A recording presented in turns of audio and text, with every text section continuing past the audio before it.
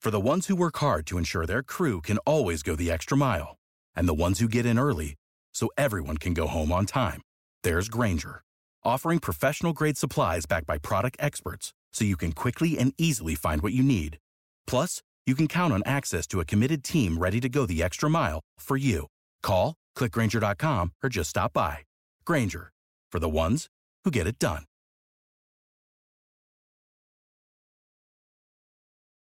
Are you concerned about equality and fair treatment for African Americans? Do you believe in a future where our communities are safe from both crime and over-policing? President Biden's administration is making major decisions, and we need your voice to be heard. The proposed ban on menthol cigarettes is in its final stages of approval, and Black and brown law enforcement executives have said it could have dire unintended consequences for African Americans. The clock is ticking. Call President Biden at 202-456-1414 and ask him to stop this proposed menthol rule. The ban on menthol could lead to an illicit market and increased crime in our communities. Call President Biden and demand that he halt the ban on menthol until there's a review of the investigative findings. Let's make sure that over-policing and racial profiling come to an end. Call President Biden at 202-456-1414. Tell him to stop targeting African Americans with a menthol ban. Time is running out. This message is paid for by Alliance for Fair and Equitable Policy. The views expressed in the following program are those of the participants and do not necessarily reflect the views of Saga 960 AM or its management. Seeking truth and justice in a battleground of deception and corruption. This is The Richard Syrett Show. I want all of you to get up out of your chairs. I want you to get up right now and go to the window, open it, and stick your head out and yell, "I'm as bad as hell, and I'm not going to take this anymore!" We must not allow ourselves to be intimidated. Our task is not only to win the battle, but to win the war. I'm feeling we're not in Kansas anymore. Take a look at this country through her eyes if you really want to see something. You'll see the whole parade of what man's carved out for himself after centuries of fighting. You're out of order! You're out of order! The whole trial is out of order! You have meddled with the primal forces of nature! And you will atone. So yesterday on the show, I mentioned that I am certain Iran already has one nuclear bomb and is quickly creating a second nuke. That will be followed by a third and a fourth. So after the show, I received some lovely emails from a couple of fans. Iran doesn't have nuclear weapons, you lying piece of expletive. How dare you spread such lies? Another fan called me a lying Zionist. Well, you got the second part right. I'm a Zionist. I am a Zionist.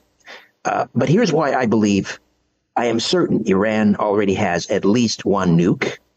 And no, there's not been a formal acknowledgement by Iran, nor by the Israeli government, or by Joe Biden. But what about U.S. intelligence? Surely they must know. Well, it's quite likely U.S. intelligence is simply not good enough to be able to determine one way or the other.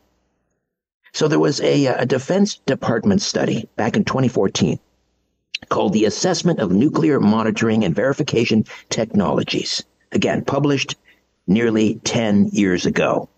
We're talking January of 2014. And it's by this Blue Ribbon Defense Science Board. It concluded the following. Closing the nation's global nuclear monitoring gaps should be a national priority. It will require, however, a level of commitment and sustainment we don't normally do well without a crisis. Monitoring for proliferation presents challenges for which current solutions are either inadequate or, more often, do not exist.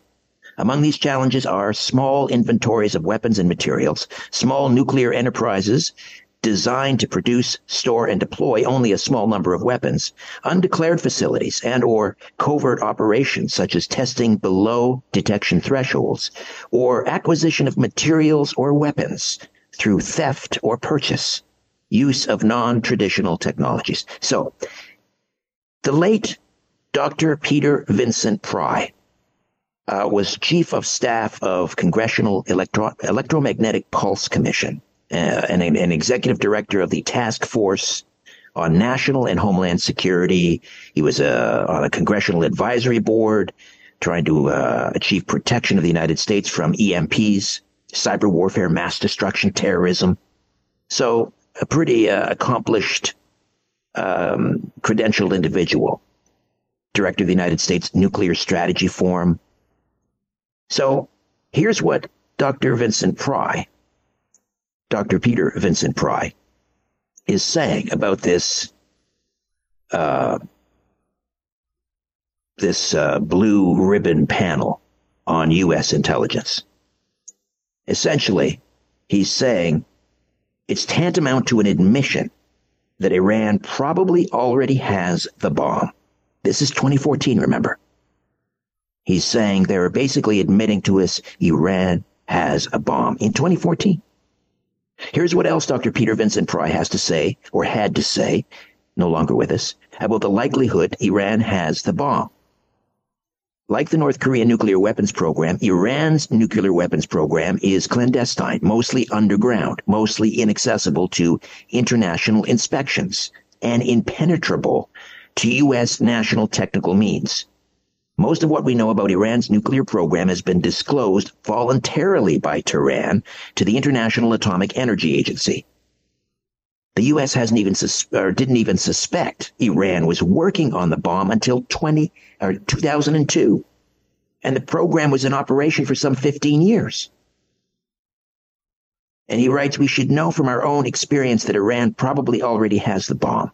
During its World War II Manhattan Project, when nuclear weapons were only a theoretical possibility, and working with 1940s era technology, the U.S. built 2 atomic bombs of radically different design that both worked perfectly in a mere 3 years. 3 years. So again, Dr. Pry, writing this nearly 10 years ago, think about that. Iran likely has had a bomb for nearly 10 years or longer. Why did the late Dr. Pry believe this to be true in 2014? He wrote, Iran has access to copious, unclassified information on nuclear weapon designs. They're helped by North Korea, Russia, China. And we're supposed to believe, he writes, that Iran, after 30 years of trying, has been unable to build a bomb. He says that is implausibly optimistic to believe that.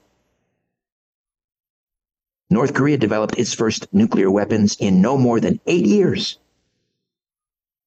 And unreported by the mainstream media are warnings that Iran might already have the bomb by such experts as former Director of Central Intelligence James Woolsey, former Chairman of the National Intelligence Council Fritz Ehrmarth, President Reagan's science advisor, Dr. William Graham, former director of the Defense Nuclear Agency, Vice Admiral Robert Monroe, former director of the Strategic Defense Initiative, Ambassador Henry Cooper, Israeli intelligence officers, the latter going public in the Israeli newspaper Mariv in September of 2013. 2013. Historically, the U.S. intelligence community has underestimated and been surprised by foreign nuclear weapons programs. They were surprised by the first Soviet A-bomb test in 1949, by the Soviet H-bomb test in 1955. Oh, we didn't see that coming. By China's first nuclear test in 1964. By discovery after the 1991 Persian Gulf War that Iraq under Saddam Hussein was within 6 months of developing an atomic bomb. By Pakistan and India's nuclear tests in 1998. And of course by North Korea's nuclear test in 2006. Now, keep in mind, nuclear testing is not necessary to develop a nuclear weapon that's deliverable by aircraft or missile.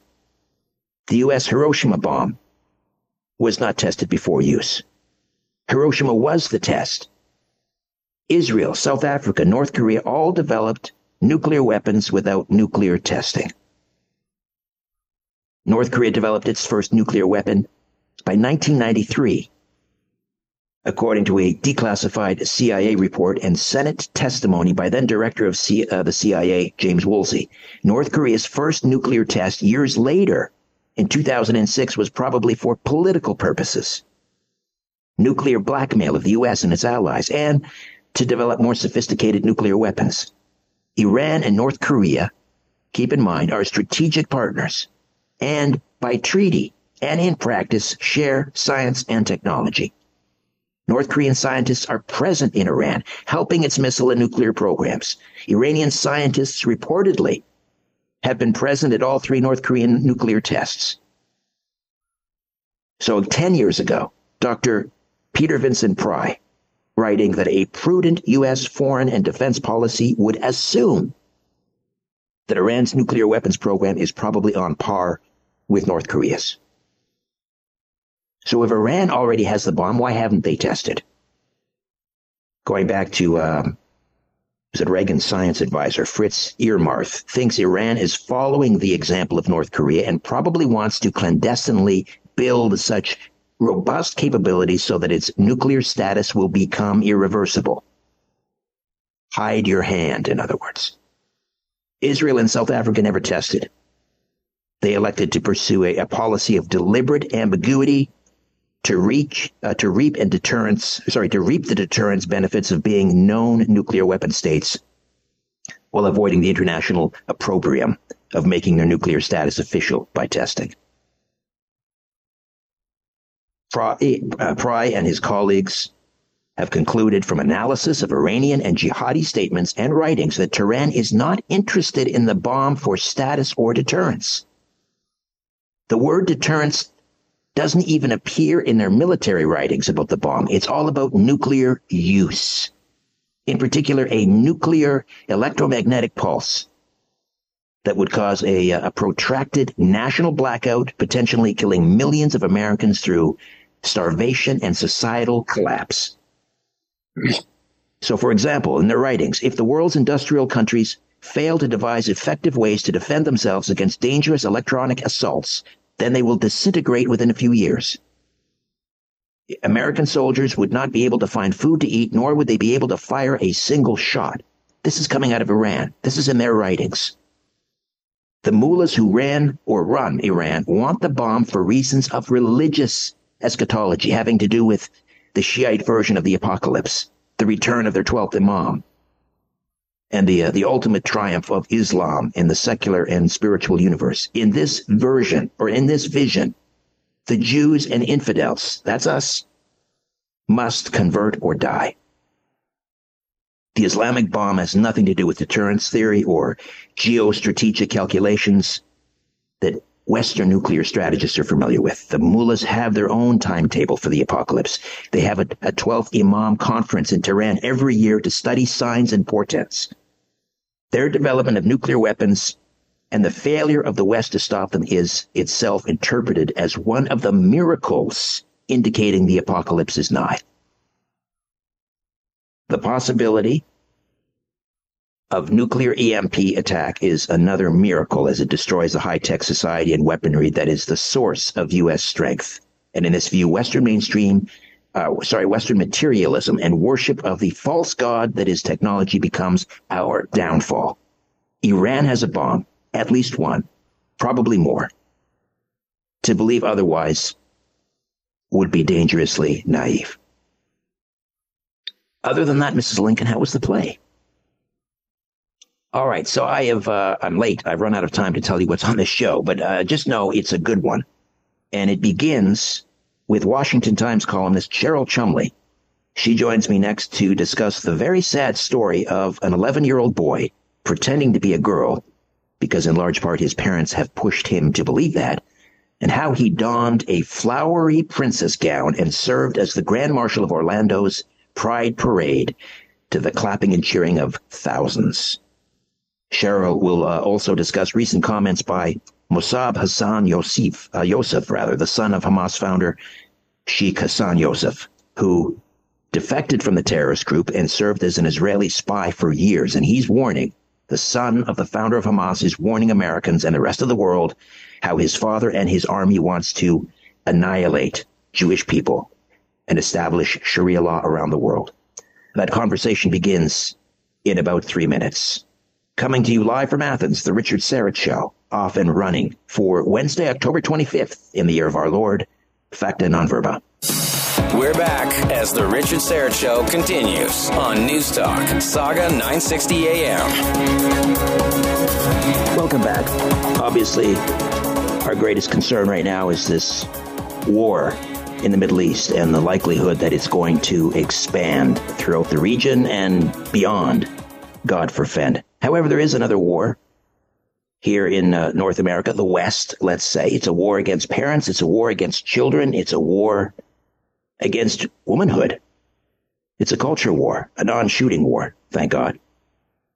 But it is a serious battle, the battle of a lifetime nonetheless. And we're going to discuss that right now. Cheryl Chumley, online opinion editor, commentary writer, and host of the Bold and Blunt podcast for the Washington Times. And her latest book is Lockdown, the Socialist Plan to Take Away Your Freedom. Cheryl, welcome back. How are you? I'm doing great. Thank you for having me. My pleasure. My pleasure. So tell us about this poor young lad, Dempsey Jara, 11 years old, wearing this flowery gown in a pride parade and being cheered by thousands. Yes, a boy. Okay, so this is a boy whose parents decided when he was age 5 that he made enough comments about wanting to be a girl that they started telling him, well, you can be a girl. And so he's been living as a girl, so much so that now he has become the youngest Pride Parade marshal in history. He was down in Orlando, which is one of the biggest Pride Parade events annually in the world. And he was a marshal and he was being cheered by the whole sickened crowd of LGBTQ mentally deranged individuals.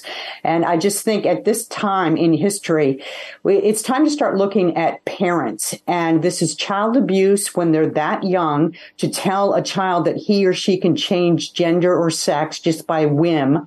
And these children need to be taken from parents like that and put in homes that understand there are only two sexes. They're created by God, and it's male and female, and that's it. An 11-year-old doesn't know what gender is, doesn't understand sex, doesn't understand the difference. What does it mean to be a boy? What does it mean to be a girl? And lots of children are uncomfortable in their bodies at a certain age, particularly as they approach adolescence. As you say, just to simply affirm that. And I know, people have made light of this. Well, not light of it, but they've drawn the analogy. If your son decides that he's a pirate one day, what are you going to do? Give him a peg leg and a hook hand and gouge out his eye and give him an eye patch to affirm his delusions? Cheryl, give us a kind of a temperature of what's happening in America, because there have been some victories. I think there was a case in Wisconsin recently where the courts, ruled that parents must be notified if their child is in school and is gender confused, let's say. And then we have this situation. I mean, where are we in this titanic battle? Well, I know that there have been a few wins around the nation, but only a few wins. And if you even have one loss like this, it's huge because it shows that the culture is on board with open deception. The only way to look at telling a small child that he or she can be the opposite sex and think that's right is to live in denial, live in delusion, and to be doing the work of evil. It's an utmost travesty that we are in this United States of America right now, allowing our children to be exploited by the LGBTQ crowd, which is basically sexually grooming children for their own uses down the line, for political ambitions, and to normalize something that is outright and utterly abnormal. The irony here is that many children who are gender confused, they're not realizing what's happening. Many just grow out of it. We know we're all familiar with tomboys and so forth. But many of these children grow up to be gays and lesbians. So in effect, with the LGBTQ joining, or the LGB joining forces with the Q and the T and the plus and the so forth, they're really participating in the erasure of gays and Jews. Sorry, not gays and Jews, gays and lesbians. I mean, I think you could make a case for that. And just to speak really quickly to your point about tomboys, you're speaking to one right now. When I was younger, I played baseball with boys. I played sports with young men when I was in college and in the military. I was a mechanic. I was a diesel mechanic, which was male-dominated field. So for a good portion of my life, I did what these leftists would call manly things or boyish things. And by their reckoning, I should have changed early on in life to become a boy. Well, guess what? Not everybody has the same interests, but it doesn't change your sex. It doesn't change what God made you to be. And parents do a massive disservice and massive damage to their children by not sticking with biblical values and telling them who they are in God and telling them that they are a boy if they're a boy and they're a girl if they're a girl, and just letting things progress naturally from there. Exactly. Cheryl, we'll come back, and I want to talk to you, your thoughts. I know you wrote about this recently. The son of the Hamas founder, who served as a spy for Israel for many years, went undercover in Hamas, issuing a dire warning to the West. I want to get your thoughts on that. Cheryl Chumley stays with us, online opinion editor, commentary writer with the Washington Times, and her book, Lockdown, The Socialist Plan to Take Away Your Freedom. Back with more of our conversation right here on News Talk Saga 960. Let's get back at it on News Talk Saga 960 AM. It's the Richard Syrett Show. Mossab Hassan Youssef is the son of Hamas founder Sheikh Hassan Youssef. And Mossab Hassan Youssef, often referred to as the Green Prince, spied on Hamas for Israel between 1997 and 2007, and his intelligence prevented suicide bomb attacks and other strikes. I want you to listen to this clip. He recently appeared, he did the media rounds. He was on Fox News, and here he is speaking with CNN's Jake Tapper. This is profound. Have a listen. You know, the United States need to give Israel the necessary cover to uproot Hamas. You know, Israel is fighting on behalf of America. Israel is fighting on behalf of the Palestinian people. Israel now is fighting on behalf of the free world. This is not a political propaganda. I, as an ex-Hamas member, the son of the founder of Hamas organization, and today as an American citizen, I ask the President of the United States to give Israel the necessary cover, the necessary supply, whatever it takes to uproot Hamas. Otherwise, the next war is going to be deadlier. There you go. That's pretty chilling stuff from Mossab Hassan Youssef. Cheryl Chumley stays with us, online opinion editor, commentary writer, host of the Bold and Blunt podcast for the Washington Times. You wrote about this recently. What is your takeaway from the Green Prince and his warnings to the West? Are you concerned about equality and fair treatment for African Americans? Do you believe in a future where our communities are safe from both crime and over-policing? President Biden's administration is making major decisions, and we need your voice to be heard. The proposed ban on menthol cigarettes is in its final stages of approval, and Black and brown law enforcement executives have said it could have dire unintended consequences for African Americans. The clock is ticking. Call President Biden at 202-456-1414 and ask him to stop this proposed menthol rule. The ban on menthol could lead to an illicit market and increased crime in our communities. Call President Biden and demand that he halt the ban on menthol until there's a review of the investigative findings. Let's make sure that over-policing and racial profiling come to an end. Call President Biden at 202-456-1414. Tell him to stop targeting African Americans with a menthol ban. Time is running out. This message is paid for by Alliance for Fair and Equitable Policy. Well, I think he's dead on. And one of the more interesting remarks that he made also was to come out and call Hamas a terrorist group, but also based on their religious beliefs. He calls this a religious war, and he calls other similar acts of terrorism from the radical Islamic world based in religious beliefs. And that's something that, first off, we should all recognize and embrace as truth. And second off, we in America should definitely, through this White House, make that message and narrative clear as well. If you don't name your enemy and call out your enemy with truth, then the enemy is able to exploit the sidestepping and the goose-stepping that you do as weakness. And this is exactly what's happened under this administration and the previous Barack Obama administration. They don't want to call terrorism as it is, based in religious ideology. And that puts us in a spot of weakness to actually fight effectively.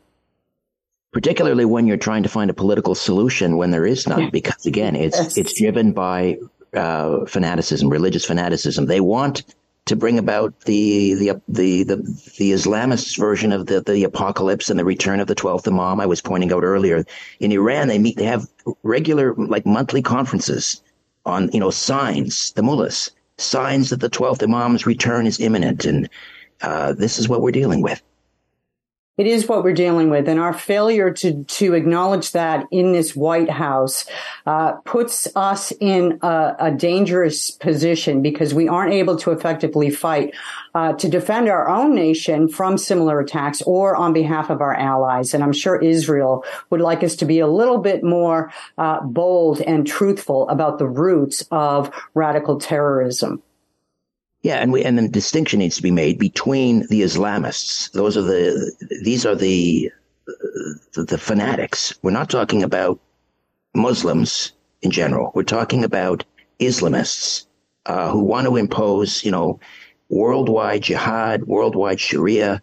They want to build their caliphate on the rubble of Israel and not stop there. I mean, he's warning. This is just the beginning. They're not stopping with Israel, correct?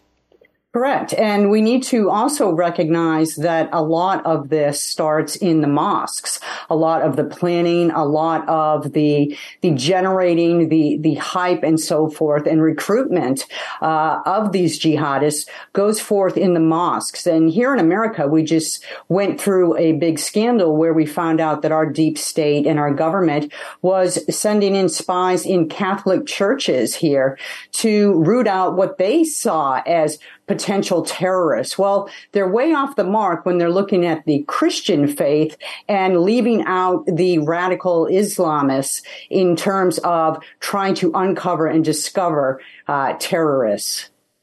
Right, because the moderate Muslims are considered just as much an infidel to these Islamists as the Christians and the Jews. And Yosef pointed out, when, this war is also to protect Palestinians, the Palestinians who just want what the rest of us want: peace and an education for their kids, and opportunity and security.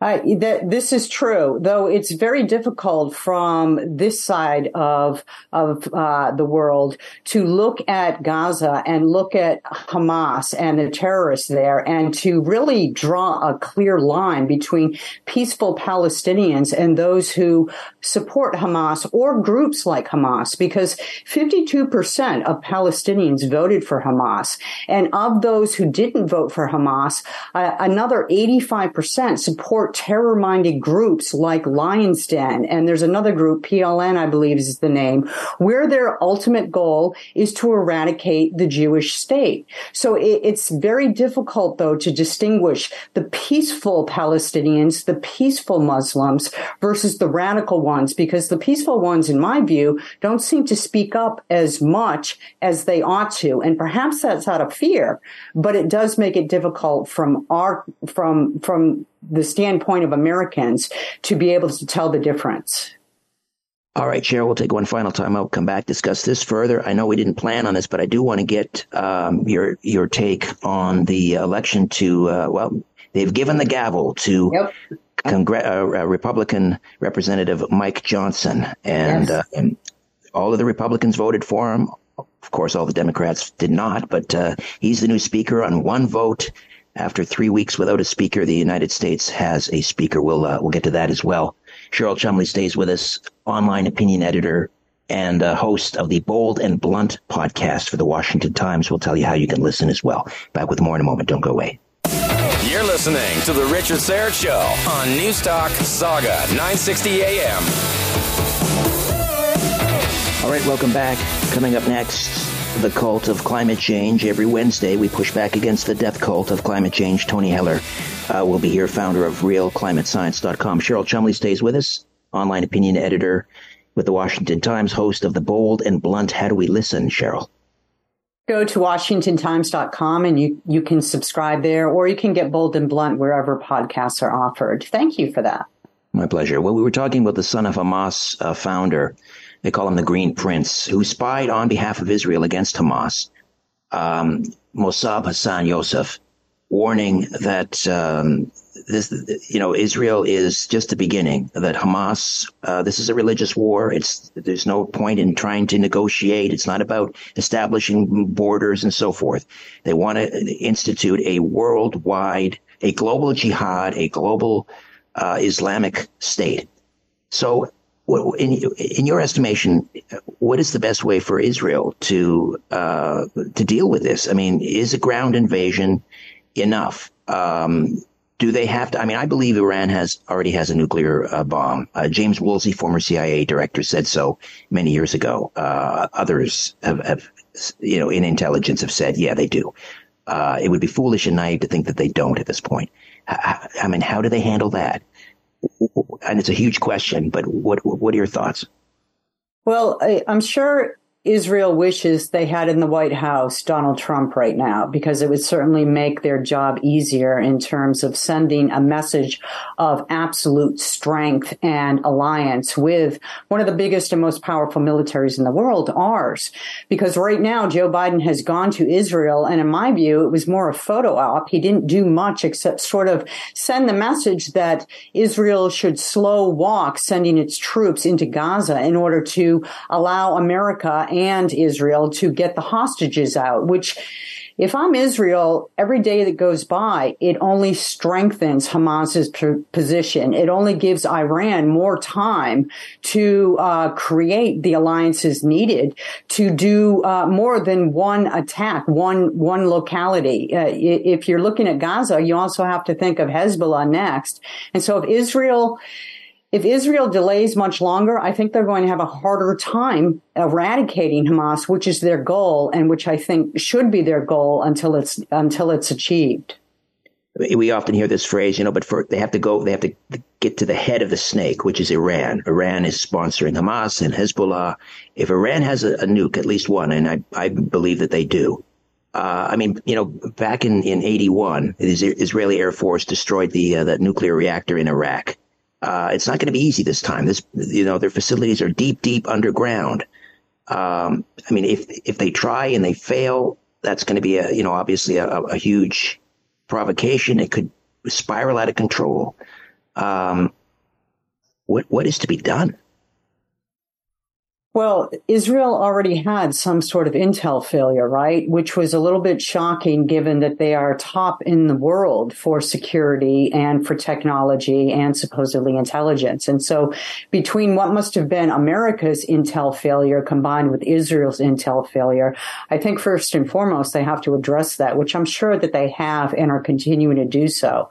As far as my advising what Israel should do, these people are tops in the world in terms of defense. And you can see that just by the small piece of land that they have, surrounded by enemies who want nothing more than to eradicate them from the world. And they continue to stand strong and have for over 50 years in their nation. But I would say if I were in Israel, my number one goal right now would be to take out Hamas and to get the hostages returned home. And I don't have the intel that Israel has to know how to recommend doing that. But I think that they should stay focused on that goal. And Iran, I'm sure that they have some behind scenes intel that is looking at ways to sabotage Iran's power and so forth right now as well.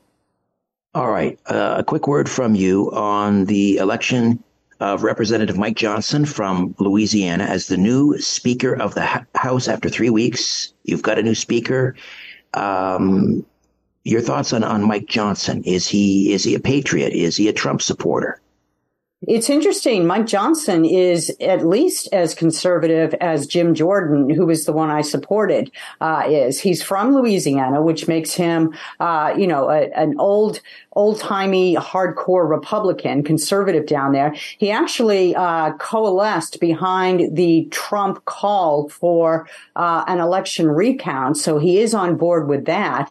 He is a conservative, and he's a little bit fiery, so I think he's somebody, and in addition, he's a constitutional attorney, which God knows we need a little bit more of constitutional from a conservative perspective in our members of Congress right now. So I think all in all, it's a win for conservatism. I can see, why the Freedom Caucus and Matt Gaetz and others would be all on board with a Mike Johnson. But what about the ones that held out, those people on the appropriations committees and defense committees and so forth who voted against Jim Jordan? Why would they suddenly vote for an ardent Trump supporter in Mike Johnson? What changed? That is a very good question. And I can only guess that Jim Jordan must have created some enemies somewhere along the way in Capitol Hill, which wouldn't surprise me because he doesn't really shy from speaking his mind.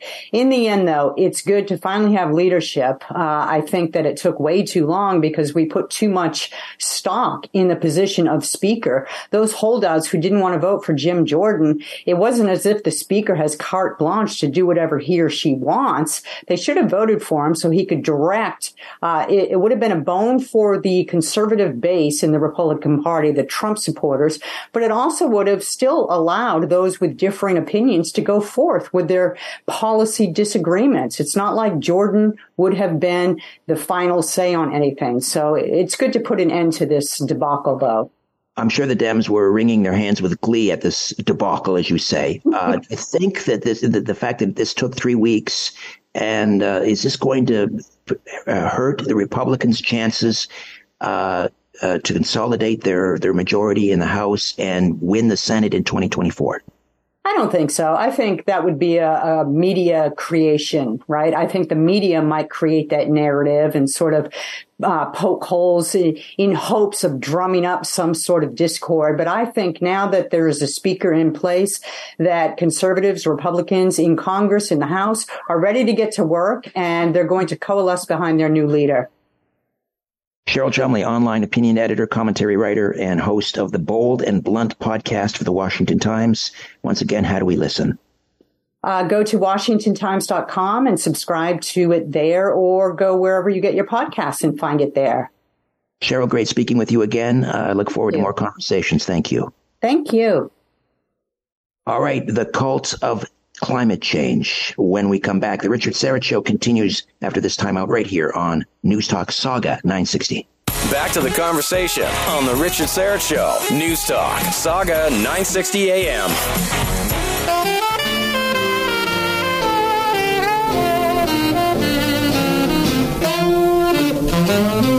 Open the door, Richard. Open the door and let me in. Open the door, Richard. Richard, why don't you open that door? All right, welcome back. Not expecting to do open lines. Tony Heller, founder of RealClimateScience.com, not here, not available. But he's got a house full of puppies, right? So I'm sure they're keeping him awfully busy. I'm sure those puppies are getting, what does he have? Jacob, do you remember? Did he say he had 4 puppies? Plus he's got another, I think, 4 adult dogs. And he's got one dog that's like 16, requires medical attention, 24-hour care. So Tony's running around like crazy, dealing with puppies and dogs and so forth. So no cult of climate change today, which is unfortunate. We'll get around to this next week, I guess. But I wanted to ask him about this headline I saw. 38% of cars in 1938 were electric. Am I reading that correctly? Excuse me. 38% of cars in 1938 were electric. And what percentage today are electric worldwide? I think it's 2.2. What happened? All right, 289-275-9600, 289-275-9600. You can call or you can text. It's a good opportunity just to let you know what's coming up in the show. for hour two, because I was blathering on during my monologue and that's when I usually tell you what's coming up, and I didn't have time, but there was important stuff to discuss. But in the second hour, Dick Morris returns to the program, New York Times bestselling author, and he has been described as one of the most prominent political consultants in the United States. He's been called the most influential private citizen in America. He was, that was by Time magazine, for what it's worth. He was the chief strategist for Bill Clinton's re-election campaign and now serves as an advisor to former President Donald Trump. 10 New York Times bestsellers, and the latest is called Corrupt, the Inside Story of Biden's Dark Money. So stay tuned for that in hour two. He's our feature interview. Joe Warmington from the Toronto Sun will be here. We'll talk about this CTV news writer who, I guess, caught on social media calling for an end of the Israeli state. A CTV news writer. And apparently there's something happening at Queen's Park at 7 o'clock tonight. It's called Glory to Our Martyr Vigil. Glory to Our Martyrs Vigil. The website is codepink.org. So I guess we're going to see a number of people showing up at Queen's Park in just over an hour, celebrating Hamas, perhaps? I don't know. Joe Warmington will give us the details.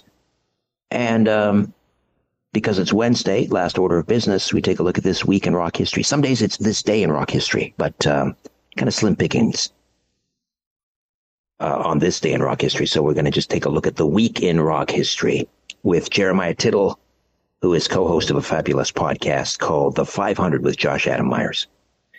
It's kind of, I don't know, it's not breaking with format. I don't look at it that way, but I can't handle nothing but doom and gloom. And I don't think you can either. Occasionally we need a little bit of a respite, a break. And so I like to, sometimes we talk about what's happening in the night sky. Nothing controversial about that. Not going to get any angry emails about that. Who can argue with talking about rock and roll? All right, 289-275-9600, 289-275-9600. You can call or you can text. In my monologue, I was talking about why I believe I'm certain Iran has at least one nuclear bomb. And I mentioned former CIA director James Woolsey. He too believes Iran has a nuclear bomb. This is a piece he wrote for the National Review back in 2021. Again, James Woolsey, former CIA director. Washington's policymakers are being misled by the intelligence and defense communities that are grossly underestimating the nuclear threat from Iran, just as they did with North Korea. Washington's mainstream worst-case thinking assumes Iran does not yet have atomic weapons, but could break out to crash develop one or a few A-bombs in a year, which the intelligence community would supposedly detect in time for warning and preventative measures. Rowan Scarborough recently reported in the Washington Times that during a private talk in July 2017 before a Japanese-U.S. audience, the Pentagon's director of net assessment, James H. Baker, briefed that Iran, if it chooses, may safely possess a nuclear weapon in 10 to 15 years' time. Another mainstream worst-case view is that Iran could abide by the Obama administration's Joint Comprehensive Plan of Action and legitimately glide toward nuclear weapons capability in 10 to 15 years. Of course, the Trump administration rightly canceled the JCPOA for legitimate reasons, but the Biden and his administration is trying to revive that. Again, this is James Woolsey, former CIA director. In contrast to these views, we warned in these pages in February 2016 that Iran probably already had atomic weapons deliverable by missile and satellite in 2016. When our World War II Manhattan Project reached this stage, the U.S. was only months away from making the first atomic bombs. This was Iran's status 18 years ago. And the Manhattan Project employed 1940s-era technology to invent and use the first atomic weapons in only 3 years, beginning from a purely theoretical understanding. So, excuse me, by 2003, Iran was already a threshold nuclear missile state. But for at least the last decade, the intelligence community has annually assessed that Iran could build atomic weapons in 1 year or less. On the other hand, less than a month ago, excuse me. On the other hand, less than a month ago, independent analysts at the Institute for Science and International Security assessed that Iran had a breakout time of as short as 3 months for its first nuclear weapon and 5 months for a second. There is no reason to believe U.S. and IAEA intelligence capabilities are so perfect they can assuredly detect Iran's clandestine efforts to build atomic weapons. Indeed, the U.S. and IAEA, that's the International Atomic Energy Agency, did not even know about Iran's clandestine nuclear weapons program until Iranian dissidents exposed it in 2002. He writes, contrary to mainstream thinking, Iran can build sophisticated nuclear weapons by relying on component testing without nuclear testing. The U.S., Israel, Pakistan, and India have all used the component testing approach. IAEA inspections are limited to civilian sites and restricted from military bases, including several highly suspicious underground facilities where Iran's nuclear weapons program almost certainly continues clandestinely. The U.S. intelligence assessment that Iran suspended its nuclear weapons program in 2003 is contradicted both by Iran's nuclear archives, stolen by Israel in 2018, indicating Iran's ongoing nuclear weapons program at several sites in 2006, 2017, and 2019, and by Iran's rapid resumption of enriching uranium to prohibited levels.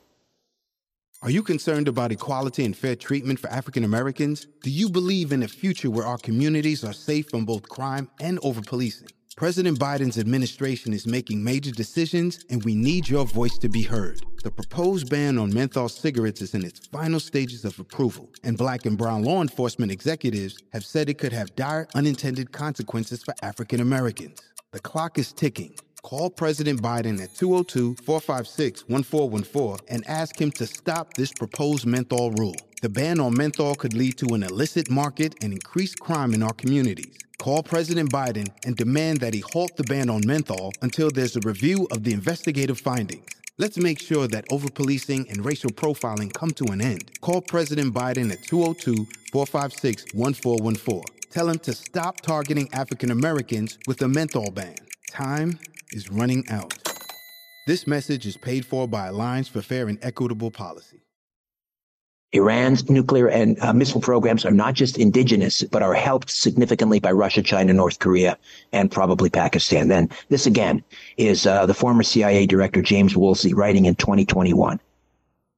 Iran probably had nukes back in 2016. They're not for deterrence, folks. They don't care about deterrence. They are for the destruction of the West. All right. Hour 2 awaits. Dick Morris will be here to talk about the Biden crime family. Joe Warmington from the Toronto Sun and This Week in Rock History. Back with more of the Richard Syrett Show. Hour 2 coming your way in about 6 minutes. Stay with us. The views expressed in the following program are those of the participants and do not necessarily reflect the views of Saga 960 AM or its management. Seeking truth and justice in a battleground of deception and corruption. This is The Richard Syrett Show. I want all of you to get up out of your chairs. I want you to get up right now and go to the window, open it, stick your head out and yell, I'm as bad as hell, and I'm not going to take this anymore. We must not allow ourselves to be intimidated. Our task is not only to win the battle, but to win the war. I'm feeling we're not in Kansas anymore. Take a look at this country through her eyes if you really want to see something. You'll see the whole parade of what man's carved out for himself after centuries of fighting. You're out of order! You're out of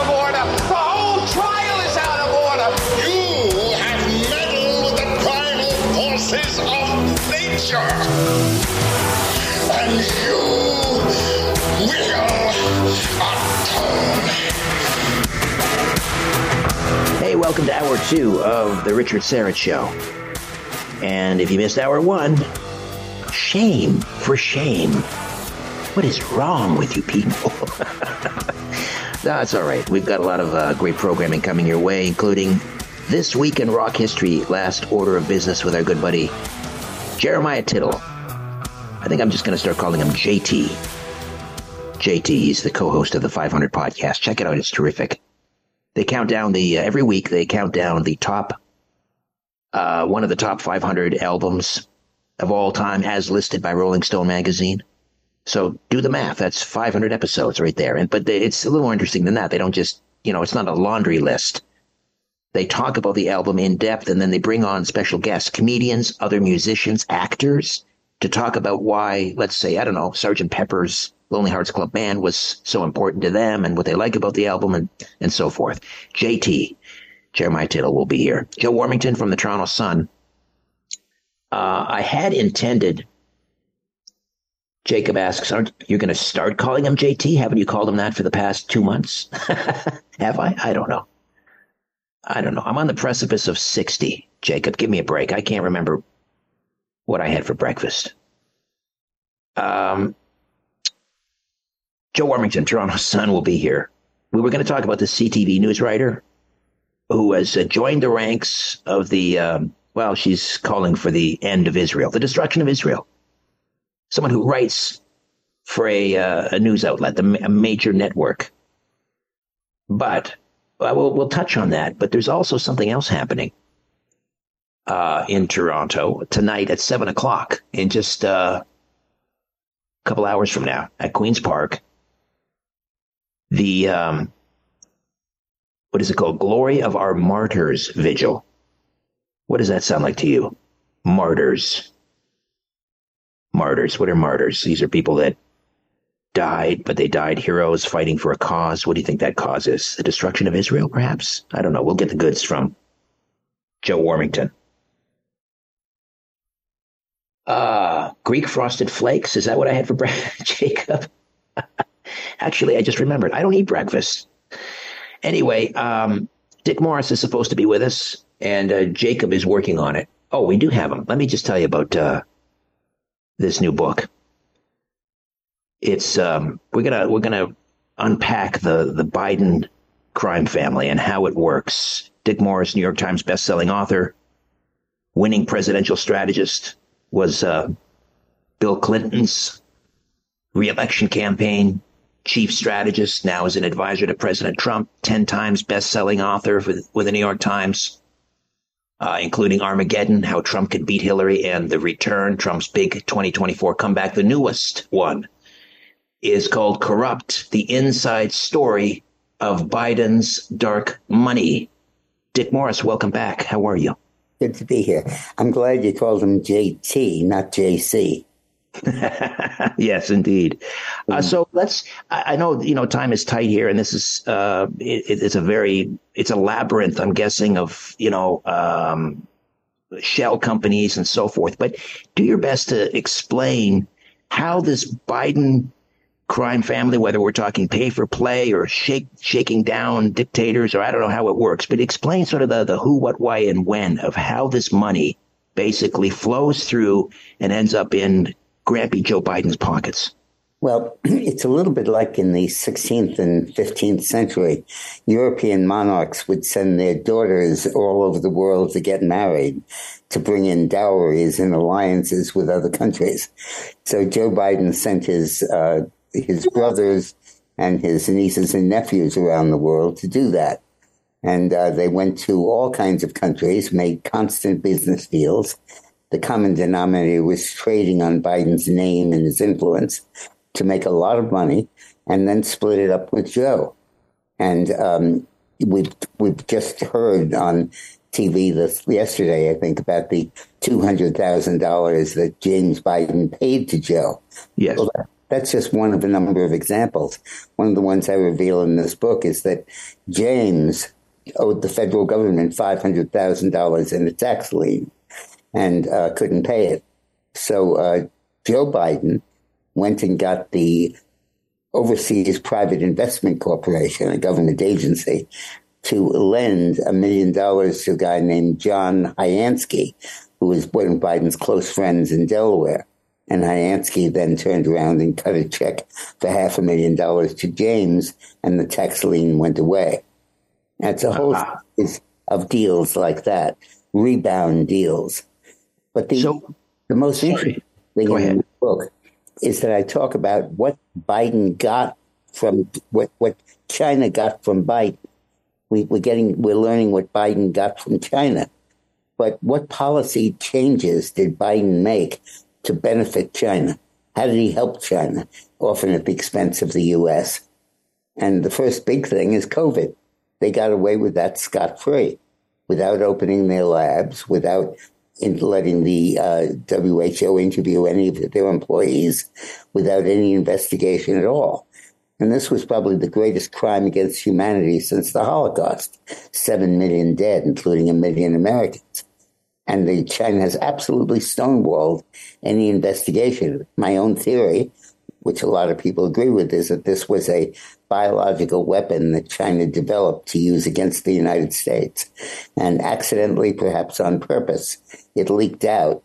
And while 120,000 Chinese died, 100,000 while 120,000 Chinese died, 1 million Americans did. And it completely crippled America's economy and America's ascendancy. And I believe this was a deliberate act of biological warfare by China. And Biden has not investigated it, not sought reparations from them, and not sought any kind of accountability.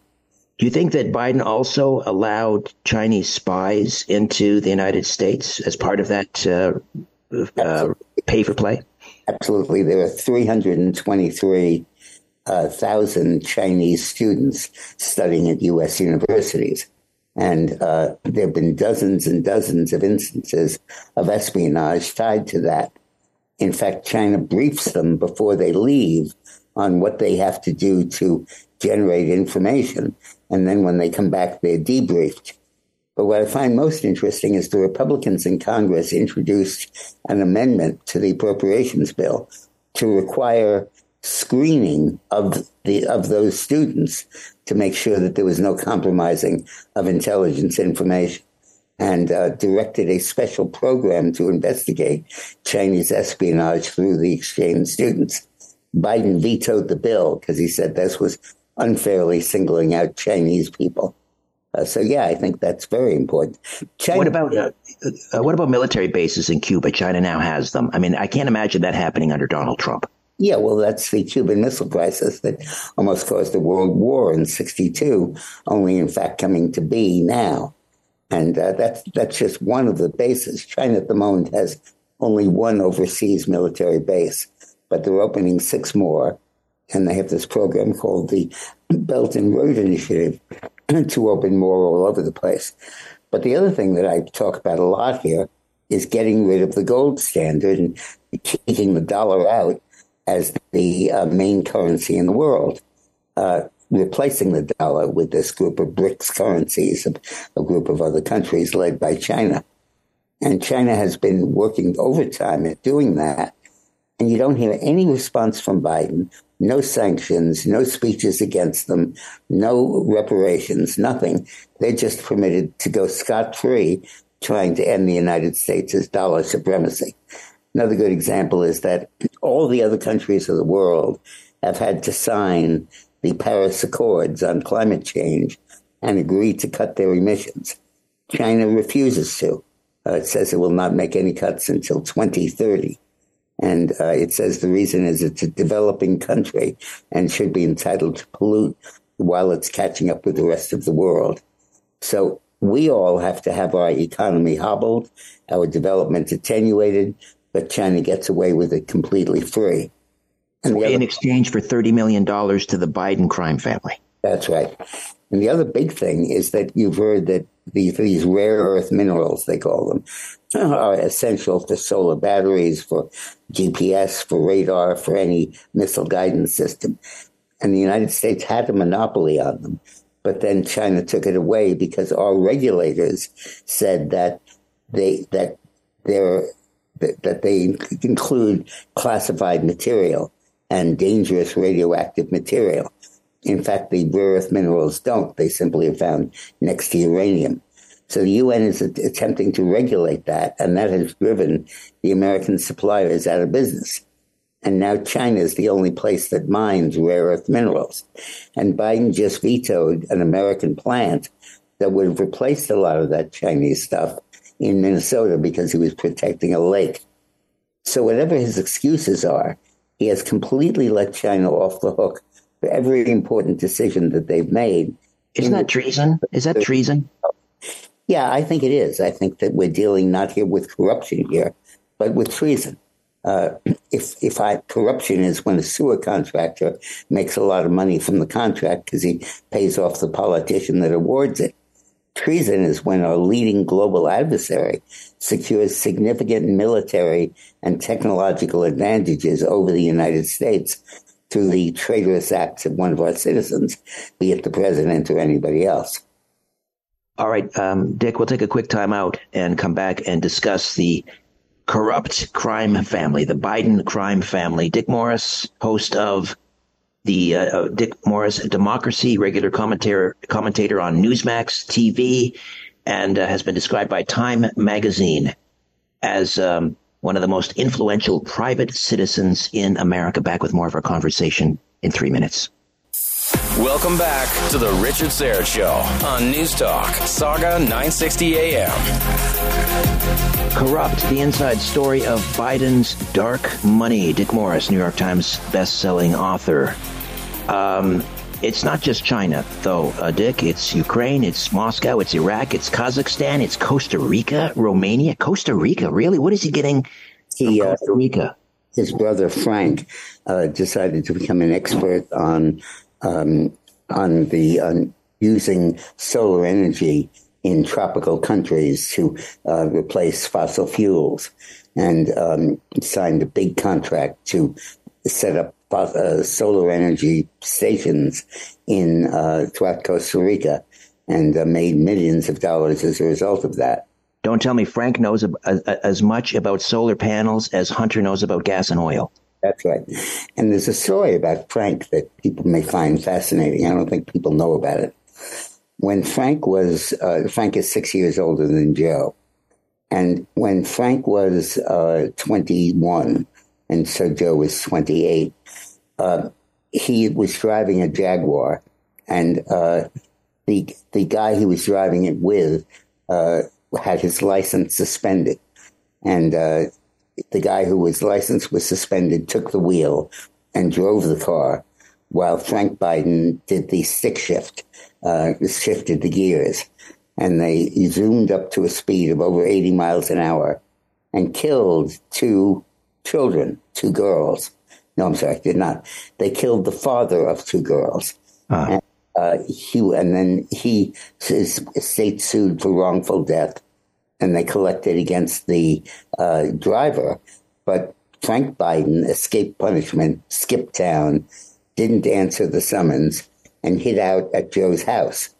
And then subsequently got these millions of dollars in contracts from Costa Rica and other countries, and never satisfied the verdict of $250,000 for each of the 2 children for losing their father. Is Joe Biden truly, is he the head of this crime family? I mean, I have a difficulty describing him as some sort of criminal mastermind. This guy is one fall away from a long-term care facility. He doesn't know where he is half the time. Gigante, the criminal in Greenwich Village, the mod guy, and he used to pretend he was insane, walking around in his bathrobe in winter. And the chin. Yeah, the chin. And he did that to escape punishment or escape judgment. I think Joe Biden is in the same category. I think Joe has been a mastermind criminal ever since he became vice president. Let me give you some facts. When Joe Biden left the U.S. Senate and began his service as vice president, After 36 years in the Senate, his net worth was $21,000. He accumulated no money. He was the poorest senator and therefore probably the most honest. In the 4 years between his vice presidency and his presidency, he raked in over $20 million, most of it from bribes from China and Ukraine, and a salary of almost $1 million from the University of Pennsylvania. So he only accumulated wealth recently, accumulated a lot of it, did it through his contacts and corruption, using Hunter and his other siblings as the pawns that he would send around to do it. And that's how they made their money. And don't doubt for a minute that Joe Biden knew about every penny, was in control of every penny, and was in complete control of this process. Do investigators have the receipts? Do they exist at the Treasury Department? Because I don't know, this seems very difficult to prove. Well, the Comer's committee is getting bank records for everybody, and they're coming out with very significant real proof, including proof of $200,000 that James gave Joe to repay him for bailing him out from for a health insurance investment that he made, and the information I just gave you about his paying off his tax lien by getting a government loan through his brother. And there are many stories like that, and they're all coming true, and they're all being documented very extensively by the Comer Committee. No personal author has subpoena power, but Comer does, and he's really using it. And I think this will become the basis of an impeachment of Joe Biden that I think is probably going to pass the House, won't pass the Senate, but it'll give us a complete picture of this man's criminal activities, and I think will be fatally handicap him in the race. That check that Marjorie Taylor Greene was talking about, this is the smoking gun that was given to, it was signed by James Biden to Joe Biden for $200,000. It was dated 2018. So explain that, because he wasn't vice president then. Most of his bribes took place in 17, 18, 19, and 20, in between his vice presidency and his presidency. And the Chinese knew that he was the presumptive or likely Democratic candidate. They knew as the election approached, certainly, that he was a significant guy and worth bribing. And he was also designated by Obama to be the point man in determining how the administration worked with Ukraine and some of the other Eastern European countries like Romania. And he had a lot to do with determining our policy toward them.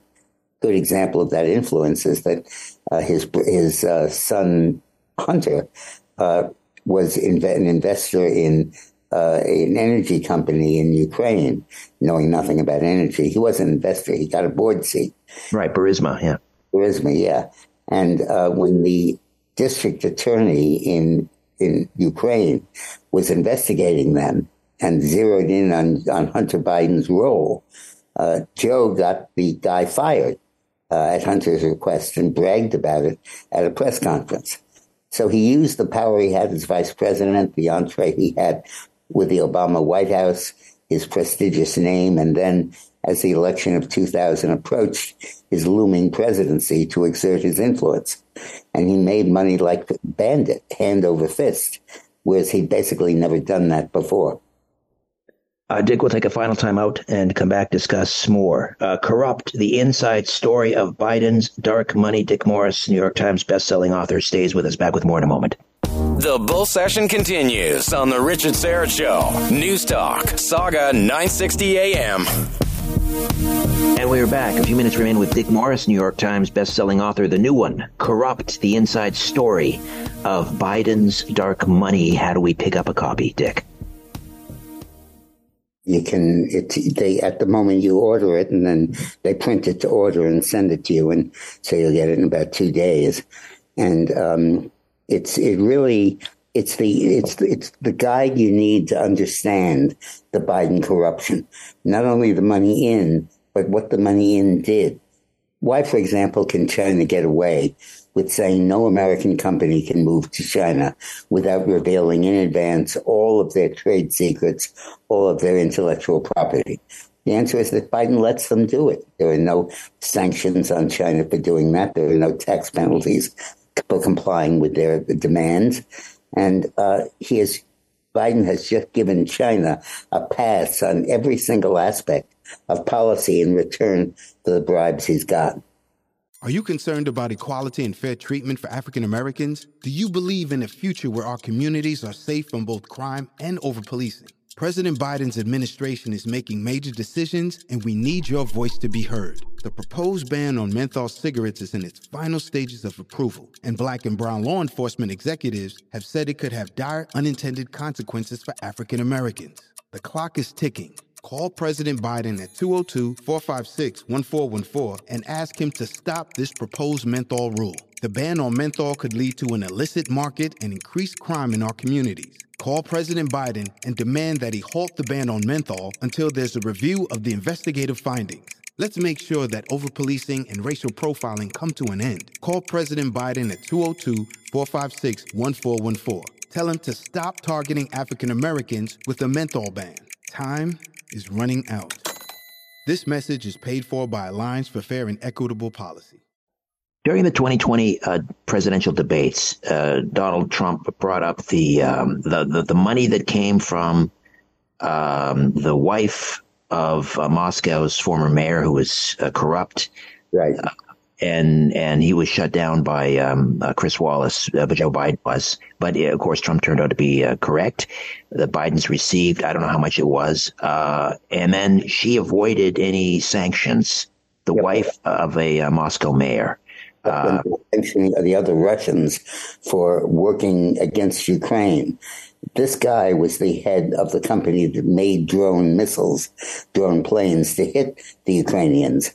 And his wife and he completely avoided sanctions. At one point, they sanctioned his son, but he escaped sanctions entirely. And that was obviously directly Biden's intervention. What was the payoff there? So at least $4 million.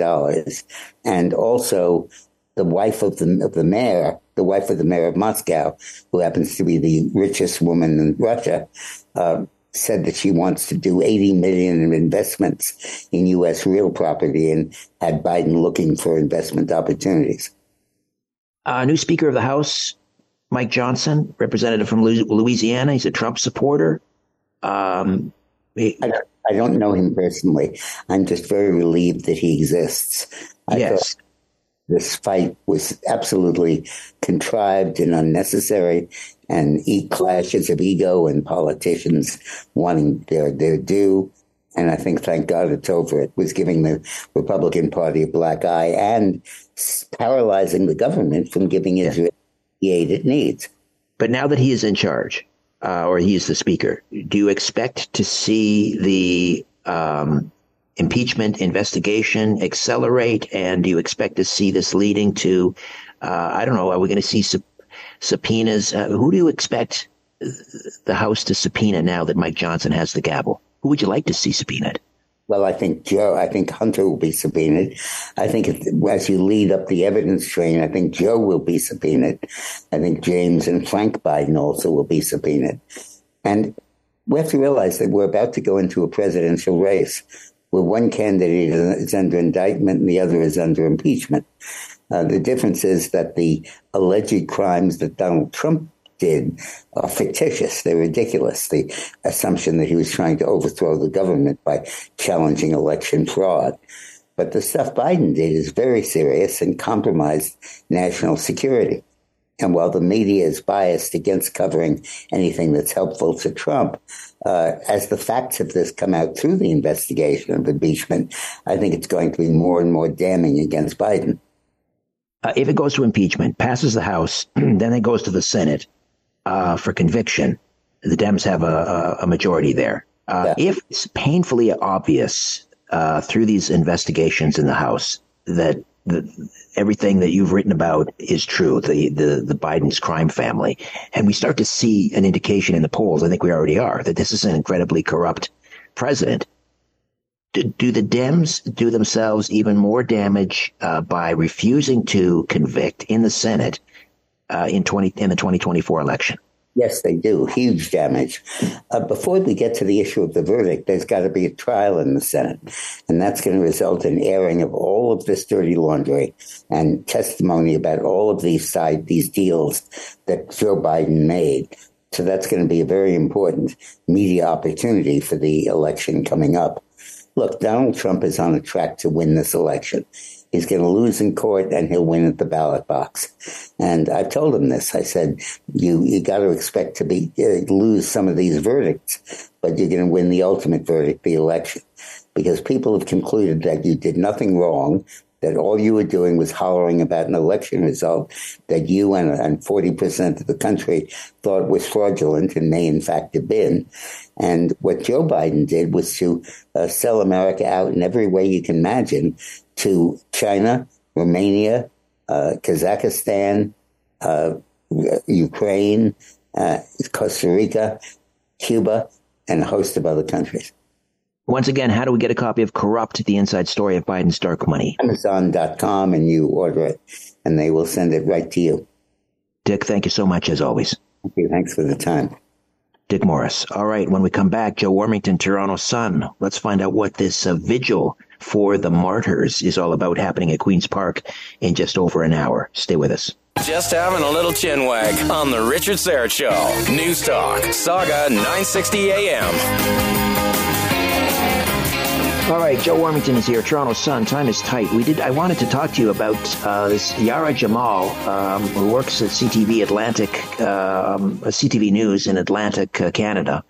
Originally from Palestine, she says, and basically says that Israel can no longer exist.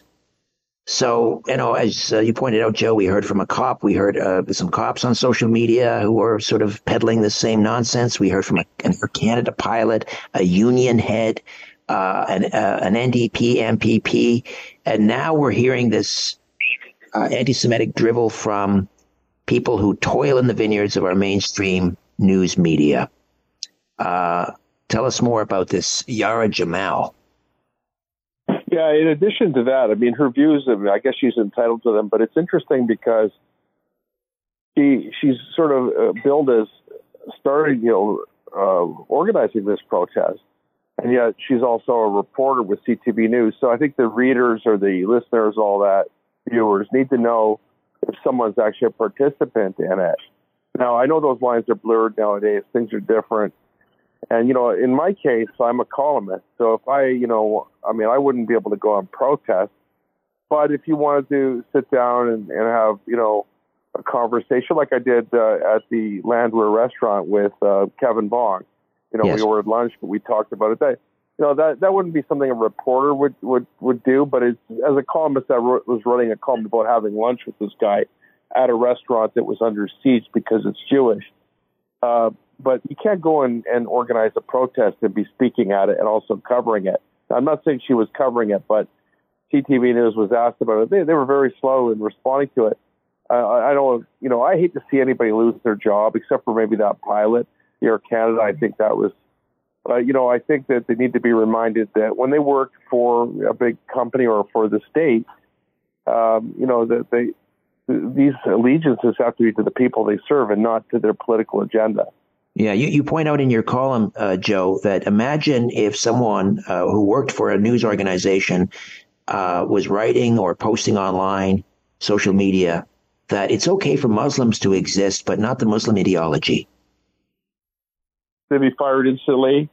It's interesting because today I actually had a cup of coffee with Don Cherry out at his place, and Justin Shaker Van Dett was out there getting some stuff signed, and they called me and said, we're having Tim Hortons, why don't you come over? I went over there, and we were talking about that how quickly Don was canceled, and they all piled on. The whole country did, CTV too. And, he didn't really say anything. I mean, so what? He said that, whatever it was, we're a poppy, you people like our milk and honey, but he didn't say anything racist. They just took it as if he did say something racist, and they canceled him, and they took away his legacy and his salary, and all of them went on about their way. None of them are perfect. And yet you've got all these other people that, are talking. I mean, don't forget that in the Palestinian case, I mean, they slaughtered 1,400 people. I mean, it's horrific. It's basically a second Holocaust. And then, of course, obviously there's other issues that have been going on in that region since 1948. And it's hard, though, to kind of go there when we're still dealing with this homicidal, genocidal Holocaust that happened right before our eyes, and they want to blow it off. So, which brings us, a lot of us, So it brings us to tonight's happening at Queen's Park at 7:00. It's called "Glory to Our Martyrs." That sounds, I don't know, kind of chilling. When I think of what a martyr is, dying a hero for a particular cause. They're not talking about the IDF. What's going on here? Yeah, they're having it at the north end of Queen's Park, ironically, where the 48th Highlanders War Memorial was desecrated. But you're right. I mean, that was my reaction when I saw it first thing this morning. A martyrs vigil is a violent thing in many countries. I'm not saying it's going to be here, but it's not something. It's anti-Semitic. It's anti-Israel. And it's this group, Toronto for Palestine, which are very aggressive, and they're pushing the envelope. I've got this column up now, and I make the point that basically they're in charge now because, as I said, Don Cherry couldn't say what he said. And these guys can say anything they want to say. They can threaten people. I mean, I'm not saying them specifically, but there has been Jewish people that have had people come to their doors and call them out, and they're stealing things from the property. We've seen the thing about the restaurant and the different things that are going on, and it seems like people are just turning a blind eye to it. Now, in the case of the police, I'm not blaming the police. It's more the political people. You got Mayor Olivia Chow, who didn't, say anything at all on the weekend when it took her 2 days. It took her 2 days. Yeah, took her 2 days. Yeah. But now she's out with the Toronto Raptors mascot and hamming it up like there's nothing going on in the city.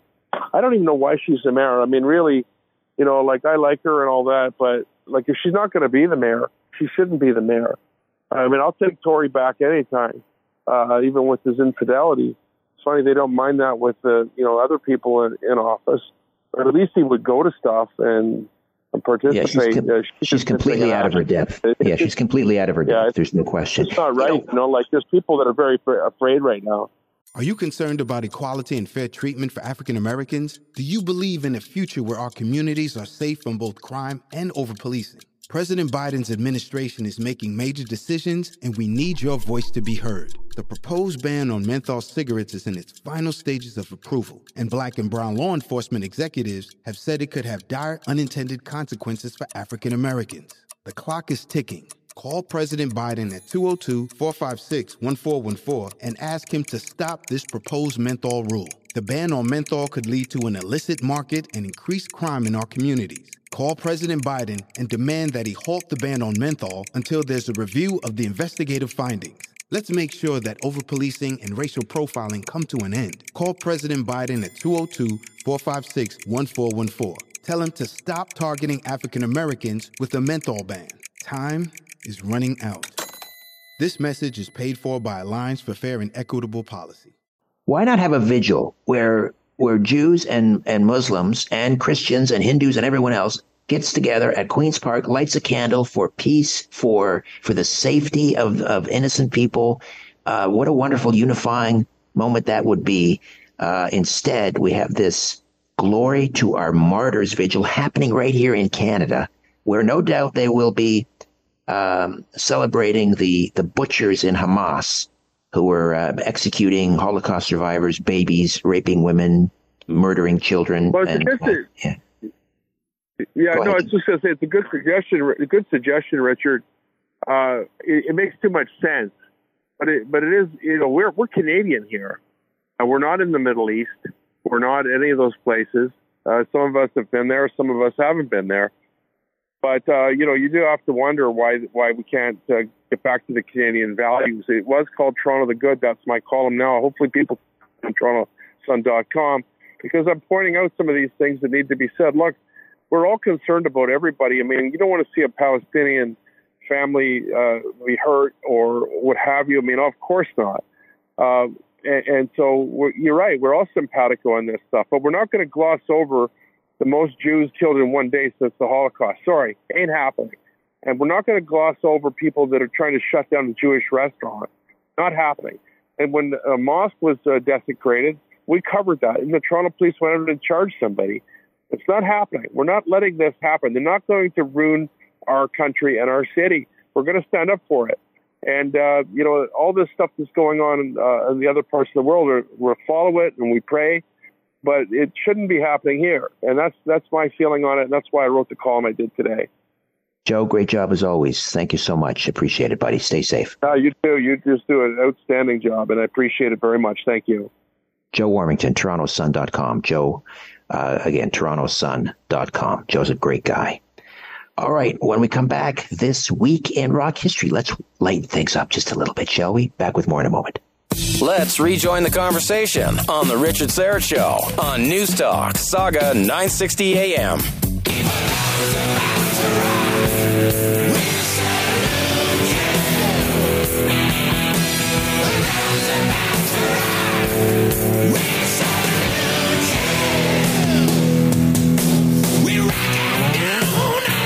This week in rock history. Well, sometimes it's this day in rock history, but sometimes the pickings are a little slim, so we call it this week in rock history. And it was actually this day in rock history, October 25th, back in 1999, when this song charted big time. And it's a hot one, like 7 inches from the midday sun. Well, I hear you whispering words to melt everyone, but you stay so cool. Smooth. Really part of that great album, Supernatural, massive, massive popular album on this day in 1999, went on to win. Well, we'll get all the details right now from our good friend, JT, Jeremiah Tittle, co-host of the 500 with Josh Adam Meyers podcast. JT, welcome back. How are you, buddy? So good to be here with you, Richard. Santana, Supernatural. I remember when this album came out. I mean, this was monster for them. Tell me more. It really was. And the backstory on how this came to be is pretty interesting. I found that so Santana told his previous record label head, Chris Blackwell, is the founder of Island Records. They had not been seeing, big chart toppers or selling that many albums in the previous 2 albums. And so Carlos Santana goes to Chris Blackwell and says, I have a masterpiece album in me, but I just don't feel like this is the right label to do that. Blackwell subsequently he went to Santana's home in Sausalito, California, tried to change his mind, and Santana persisted, and he didn't have to actually pay compensation to have the early termination of their contract. Started talking to Clive Davis, everybody knows, at the time president of Arista, who actually had originally signed the group, Santana, to Columbia in 1969, 30 years prior. Wow. Santana really wanted to focus on pop and radio-friendly materials. So what did Clive Davis do? He put him in touch with some smart A&R folks, and they got all these current artists, Dave Matthews, Lauryn Hill, Eric Clapton, CeeLo Green, and, of course, Rob Thomas. Yeah. And now the stats on this album are ridiculous. I mean, it's Santana's best album, a best-selling album to date, the best-selling album by a Hispanic artist in music history, and one of the best albums of all time, best-selling albums of all time, 30 million copies worldwide.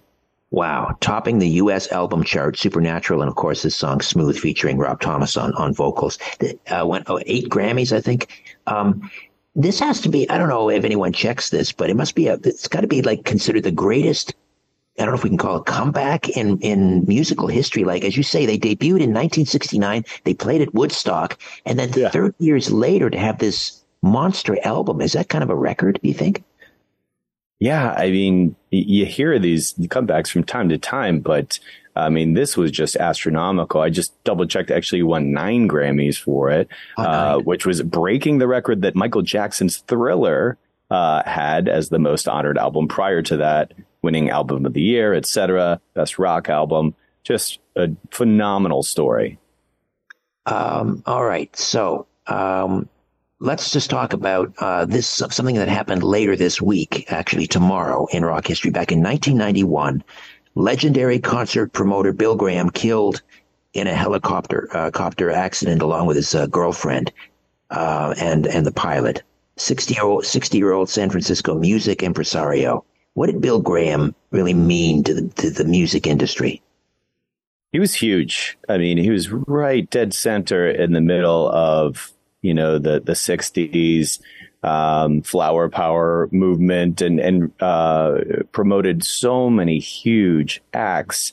And they really turned out when he passed away. I mean, I'm a big student of Bill Graham. My first job in radio was working at Clear Channel, now iHeart, and Live Nation really was born out of everything that Bill Graham Presents did. But at his death, he little details about it. He went to a Huey Lewis and the News concert in Concord. And after securing Huey Lewis's commitment to play a charity benefit concert to help the victims of the 91 Oakland Hills firestorm, he got in his helicopter and unfortunately bad weather. Ran into a high voltage tower not far away from there in Marin County. So after the death, in tribute, the San Francisco Civic Auditorium was renamed the Bill Graham Civic Auditorium. That's still called the Bill Graham venue now. And just about a week later, and this is just to show the power of Bill Graham and his impact on music, November 3rd, a free concert called Laughter, Love, and Music was held at Golden Gate Park to honor Graham Golden Khan. Estimated 300,000 people showed up to see Santana, Grateful Dead, John Fogerty, Robin Williams, Journey reunited, and Crosby, Stills, Nash, and Young reunited. Huge. Wow. Yeah. And of course, we associate Bill Graham with some of those legendary venues where he was booking acts at the Fillmore and the Winterland Ballroom.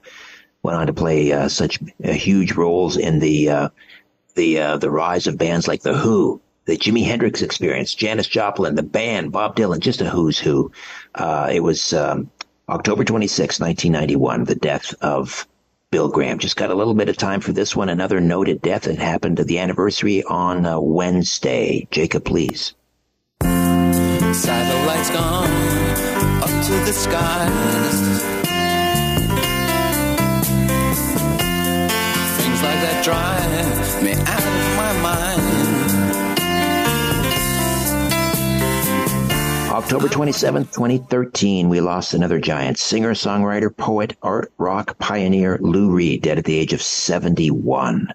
Talk to me about the importance of Lou Reed on sort of the New York underground rock scene.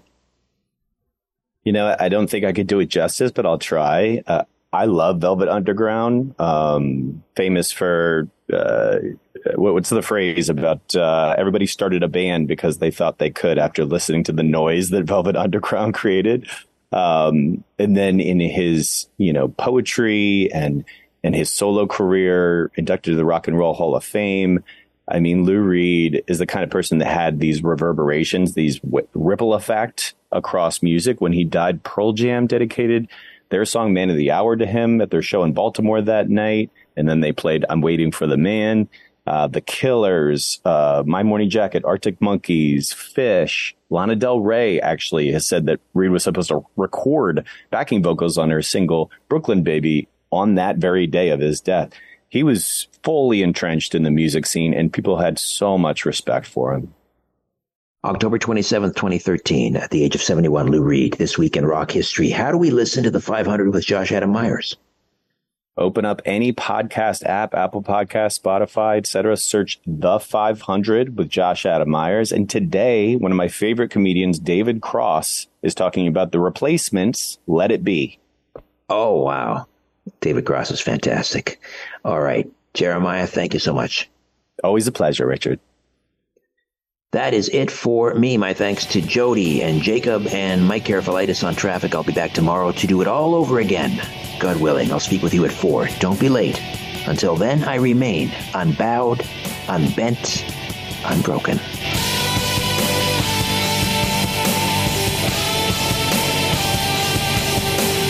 That's it. That's all. For more Richard Syrett Show, podcasts, blogs, and other stuff, go to saga960am.ca. Stop talking past each other and start talking with each other. We'll see you tomorrow afternoon at 4 on The Richard Syrett Show on News Talk, Saga 960 AM. Are you concerned about equality and fair treatment for African Americans? Do you believe in a future where our communities are safe from both crime and over-policing? President Biden's administration is making major decisions, and we need your voice to be heard. The proposed ban on menthol cigarettes is in its final stages of approval, and Black and brown law enforcement executives have said it could have dire unintended consequences for African Americans. The clock is ticking. Call President Biden at 202-456-1414 and ask him to stop this proposed menthol rule. The ban on menthol could lead to an illicit market and increased crime in our communities. Call President Biden and demand that he halt the ban on menthol until there's a review of the investigative findings. Let's make sure that over-policing and racial profiling come to an end. Call President Biden at 202-456-1414. Tell him to stop targeting African Americans with a menthol ban. Time is running out. This message is paid for by Alliance for Fair and Equitable Policy.